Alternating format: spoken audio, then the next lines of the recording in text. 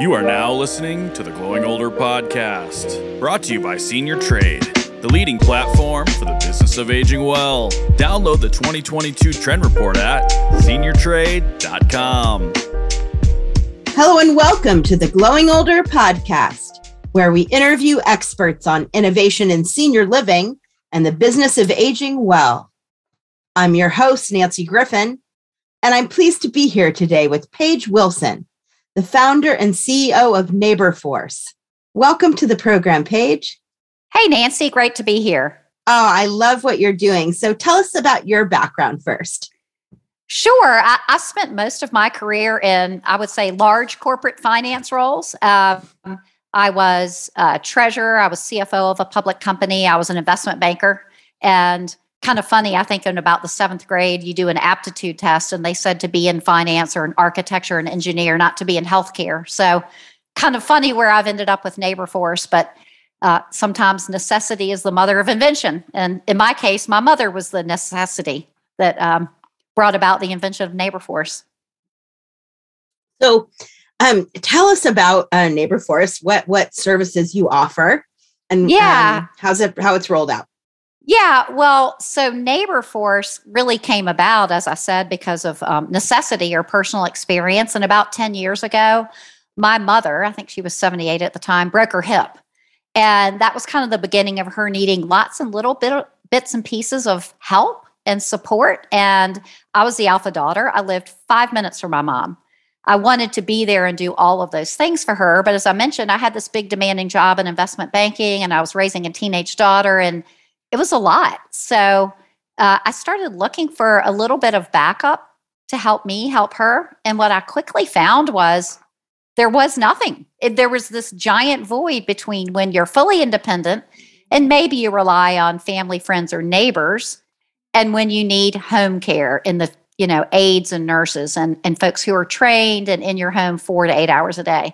She didn't need that yet, nor would she have accepted that yet. To be honest, she still felt very independent. And so there really was nothing other than me.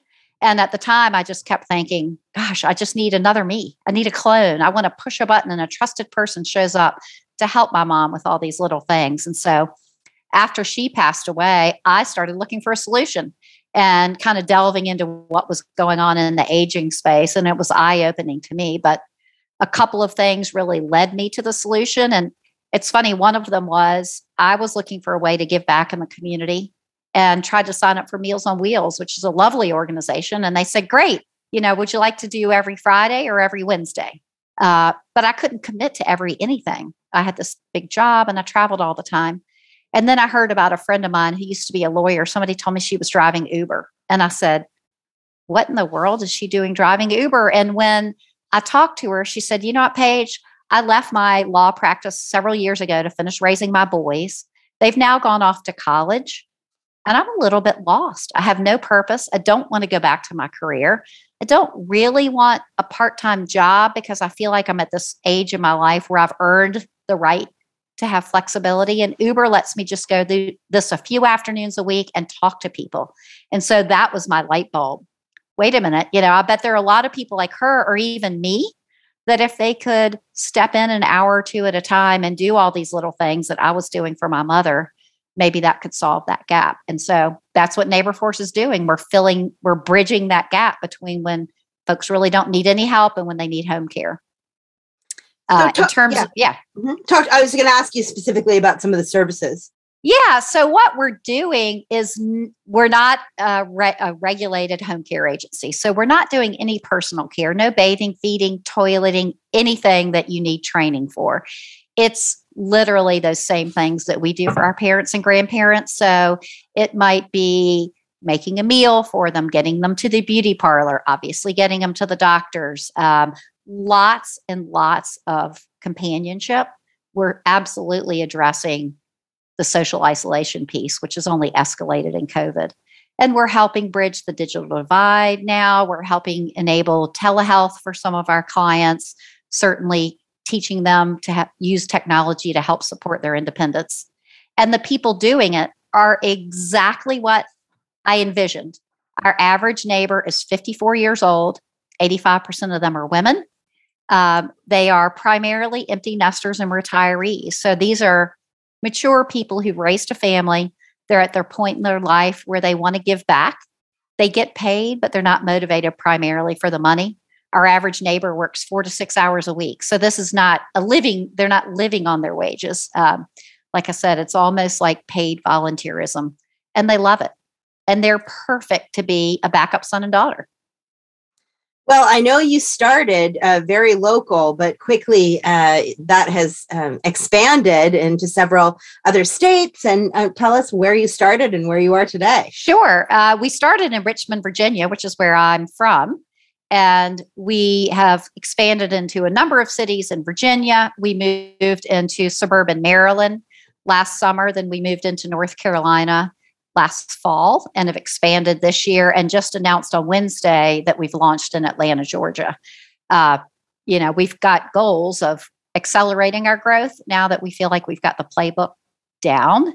And COVID has accelerated the need for what we're doing. No question about it. We always knew we were supporting aging in place, and we always knew we were addressing loneliness. But with COVID, the entire world is focused on that. Certainly, more people want to age in their home, and everyone's really understanding the toll that social isolation takes on folks. Absolutely. And, the government, private sector, public, everyone's getting involved.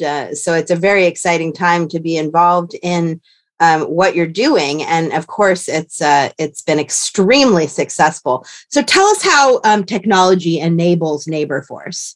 Yeah, I knew from the start that with all these short visits, so it's a 1 hour minimum. There is no contract. So again, like home care, they're going to ask for 20 hours a week and maybe a 4-hour shift, which makes sense for their workforce. Ours is 1 hour. We're on demand. Now, interestingly, in the 3.5 years that we've operated, 100%, 98% of our clients have rebooked with us. So they may use us initially for 1 hour, but they always come back because we're giving them exactly what they need in that space before they need home care. And with all those little transactions, it only works with technology. So we spent about a year on an MVP, kind of understanding what to build and testing this. And then we went out and built it. So we've got web portal for the clients where they can sign themselves up or their family members. They can add information about the family member that they would want any neighbor to know.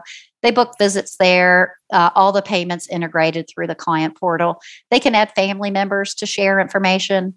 And then on the neighbor side, we built an app, and we really built this around the neighbor. So they tell us when they're available. They can change it all the time. We never commit them more than 4 days out, and they love it. But when they get booked for a visit, they see it on their app. And when the visit's over, they click a few boxes saying what they did, and they can send a note to the family or photos, which the family loves.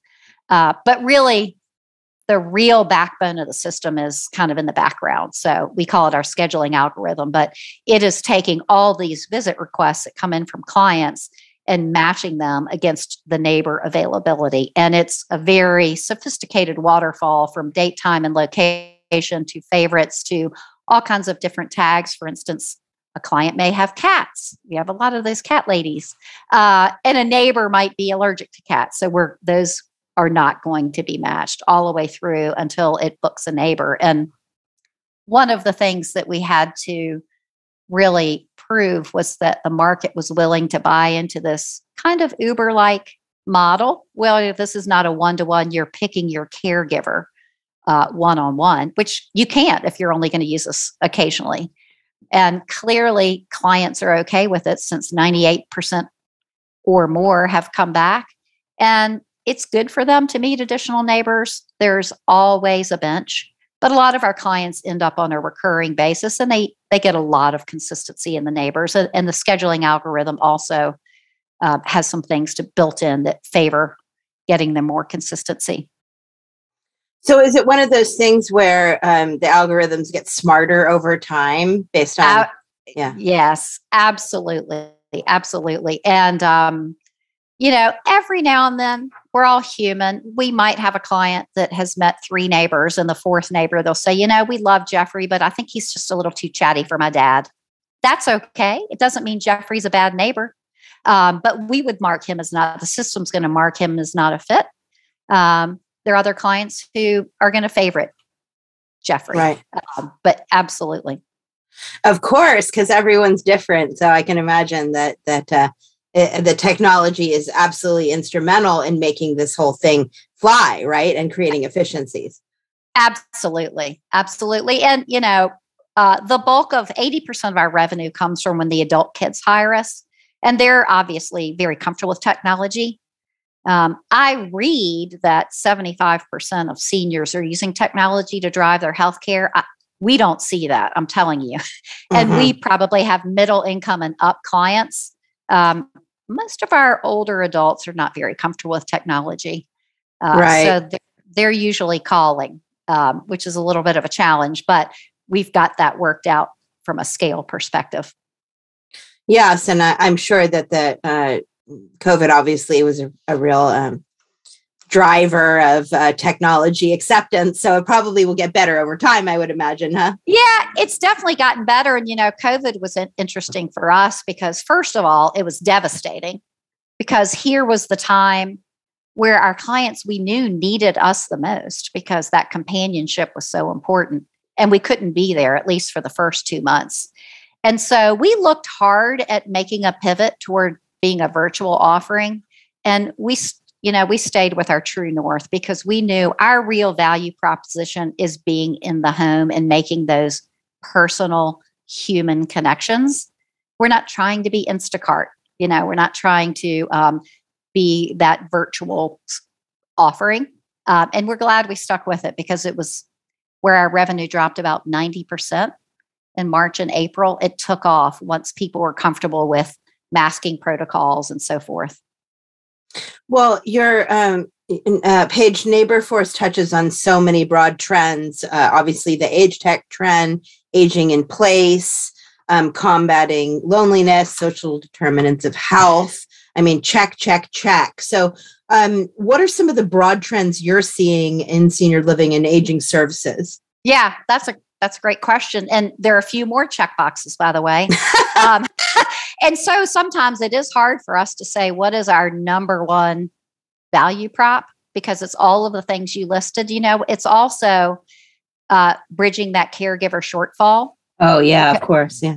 It's also supporting that sandwich caregiver. We're working with employers now because so many caregivers, it's not just childcare that is an issue with caregivers. It's also elder care. About 37% of the people who quit their job over elder care or over caregiving are leaving because of their parents. And so employers have really woken up to that. For one, they want to support their employees. Two, they know they're losing productivity, but who they're losing are their most senior women. So it becomes a DEI issue. So there's a lot of focus on that. And I think the other box that we're checking is that we are providing opportunity for purpose and income for an older workforce. Of course, yeah. Our neighbors go all the way up to 79 years old currently. And by the way, they're fabulous. And purpose adds 7 years to your life. So we are giving them an opportunity that a lot of people are, I call it this kind of overlooked and marginally undervalued, intrinsically motivated workforce. They're not necessarily doing it for the money, but they need to work. They need the purpose. So we're kind of unique in that. But in terms of, what we're seeing in the senior living space, this is your world, so you know it better than I do. Certainly, more people are trying to age in their home, and the future is in the home, whether it's aging in home, all the goods and services being brought into this home, and certainly healthcare. So we are in there. We are the tip of the spear in the home. But in terms of senior living communities, I think they've woken up and they now know that it's a different offering that they need to make to attract their residents. And so we work with all kinds from the CCRCs that are now doing the CCRC without walls and trying to support people in their home in the community. We work with them. We work with independent and assisted living communities who one, they're experiencing a worker shortfall, and two, they know to be competitive and to set themselves apart, they really need to offer some different services. So they can tack on neighbor visits because they don't have the staff to sit and do a crossword puzzle or look through photo albums or take you to the beauty parlor on the day that the bus doesn't run, those kind of things. So yes, you become an integral partner to the industry, it sounds like. Absolutely. Wow. Well, we're both women, business women, entrepreneurs, over 50. That's as far as we'll go. Yeah. But have you, as an entrepreneur in the technology industry, experienced ageism? Maybe. I don't know for sure. What I will tell you is it's definitely, I heard that raising capital as a woman was going to be more difficult. And I thought, well, that doesn't make sense. I've never felt that in my career. And statistically, female founders get higher ROIs, they exit quicker. So it should be simpler. We were lucky because we've got great investors and partners, but statistically, 2.2% of VC goes to female founded companies. So that's not really answering the ageism piece, I guess. I'm sure it's there. Certainly, I'm not a 35-year-old guy with a scruffy beard, which you see on every other, in a black t-shirt. But, I think the right people in the industry understand that people with more experience actually may be more successful. And I know Joe Coughlin in his book, The Longevity Economy, really talks about, he's got a whole paragraph about lead user innovation and talks about, examples of it's going to be women who experience a personal issue around aging, but that have the background and wherewithal and technical skills to address it. And one of the ones he talks about is female caregivers. They have piercing insights, I think is the word he used, into what's needed. Instead of having someone in the industry trying to figure out the answer, it's women who are dealing with this day in and day out. And I think that's true. And when I talk to investors sometimes or people in the industry, I don't have decades of healthcare experience. And I think that's great. That's exactly why I came up with this solution, because I wasn't tainted by healthcare. This isn't a healthcare issue, right? We're outside of healthcare. We're right adjacent to healthcare, but it allowed me to jump the curve and say, wait, this is exactly what we needed. And we're doing today, I have framed our initial pitch deck. Our name was different. We were Neighbor to Neighbor before we launched, but we're doing exactly what I thought was needed in exactly the way that I thought was going to be delivered. So I love that. Ann Tumlinson with ATI Advisory and Daughterhood just spoke to Congress about the caregiver crisis because she had to take care of her father. I don't know if you had been following that. I have. Yep. Yeah. I mean, it's interesting that you say it's not healthcare, but now that social determinants of health are being recognized as contributing to healthy longevity. Absolutely. Right. It's just so it's right in the ballpark of being respected as healthcare. Oh, we know, and the healthcare world knows that we have this a lot when we meet with medical practices or whomever it is. What we're doing is driving positive outcomes better than any pill. It's keeping them in the home where they want to be, and it's getting them access to their healthcare, and it is giving them that social engagement, keeping them from being socially isolated. Absolutely no question about it. So do you see yourself partnering with healthcare organizations similar to some of the other, quote, unicorns out there? We do in a different way already. And we may, everybody is kind of a product of where they came from. And some people that come from more of a healthcare background are more comfortable in that world. I didn't. I spent way too much time in hospitals between both of my parents who died young and my husband who died young. But understanding where we fit in that, we are absolutely working with them all along the care continuum, whether it be working alongside home care, working with geriatric practices all the way up. And my thought was, let's build a product or a solution that we know creates value for people first. And then if if people are willing to pay for it and come back, and clearly our clients are, I mean, we call them fans, not customers. They love us. Okay. Then if we want to add on or pivot to having someone else pay for the services, at least we know we've already created value, as opposed to the reverse of that. Get captive customers that, they're not really paying. So are we creating value or not? I think that's the future, just from talking to Lori Orloff, who's the age tech expert, and some other people. It's really about creating those solutions that are for the adult children and the resident, and not necessarily for the healthcare company or the government, right? Exactly. Yeah. I talk to a lot of people in the industry, and it seems to be split. Some think more is going to be covered by, say, a Medicare Advantage or a Medicaid, and others feel like it's going to be more and more privatized, that you get better outcomes when there's higher engagement when it's private pay. I don't know. I'm not a healthcare expert. I do know what we're doing is working. And we can't serve everyone. And that is a problem, from a private pay standpoint. My personal vision for NeighborForce is to continue to grow it and be much larger than a unicorn, and monetize it, and take a lot of that and fund a foundation to find a way to help the folks that we can't, or provide the tools, our platform, so that communities can support themselves. It's at the core. That's what we are. It's community supporting community. It's really brilliant, and congratulations, because it really it's one of those solutions that has legs, and you don't need to look for 10 other things to do, right? You just need world domination at this point.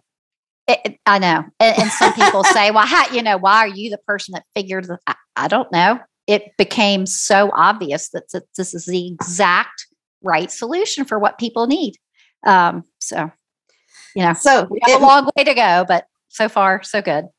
So this might be a silly question based on how excited you are about NeighborForce, but Paige, what gets you most excited these days? A lot of times I have people ask me to speak to other entrepreneurs, and I always tell, particularly the starry-eyed young ones, if you're doing a startup just because you think you're going to be, the next whoever, right? Steve Jobs or Jeff Bezos, if you don't do it if it's just for the money, because if you don't really have this driving passion to solve the problem, it's going to get too hard. And so I would say, I thought I went into this eye just wide open on how hard a startup would be. It's much harder than I ever thought. Much harder. So, I was very naive. But in our case, every single day, we may be arguing with developers or whatever it is. We're getting texts and phone calls and emails and testimonials from families and these older adults and the neighbors. The neighbors probably the most get it out of it, but that it's changed their life, or it's saved their life, or I don't know what I would do without NeighborForce. And so I tell people, we can't not do it. We have to make it work. And so we've got a ways to go, but you are making it work. We are making it. We are making it work, and we just need to keep growing and bring joy to more families. I didn't mention, but back when I was dealing with my mother, I hated seeing her kind of lose access to all these things. She was kind of crazy, larger than life, and I wanted her to keep living that life of joy. Just because she was aging, and we say all the time that we're inspired by joy.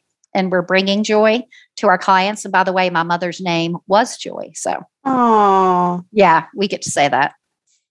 I love that. Well, what a great way to end our conversation, Paige. Thank you so much for being here with us. Oh, absolutely.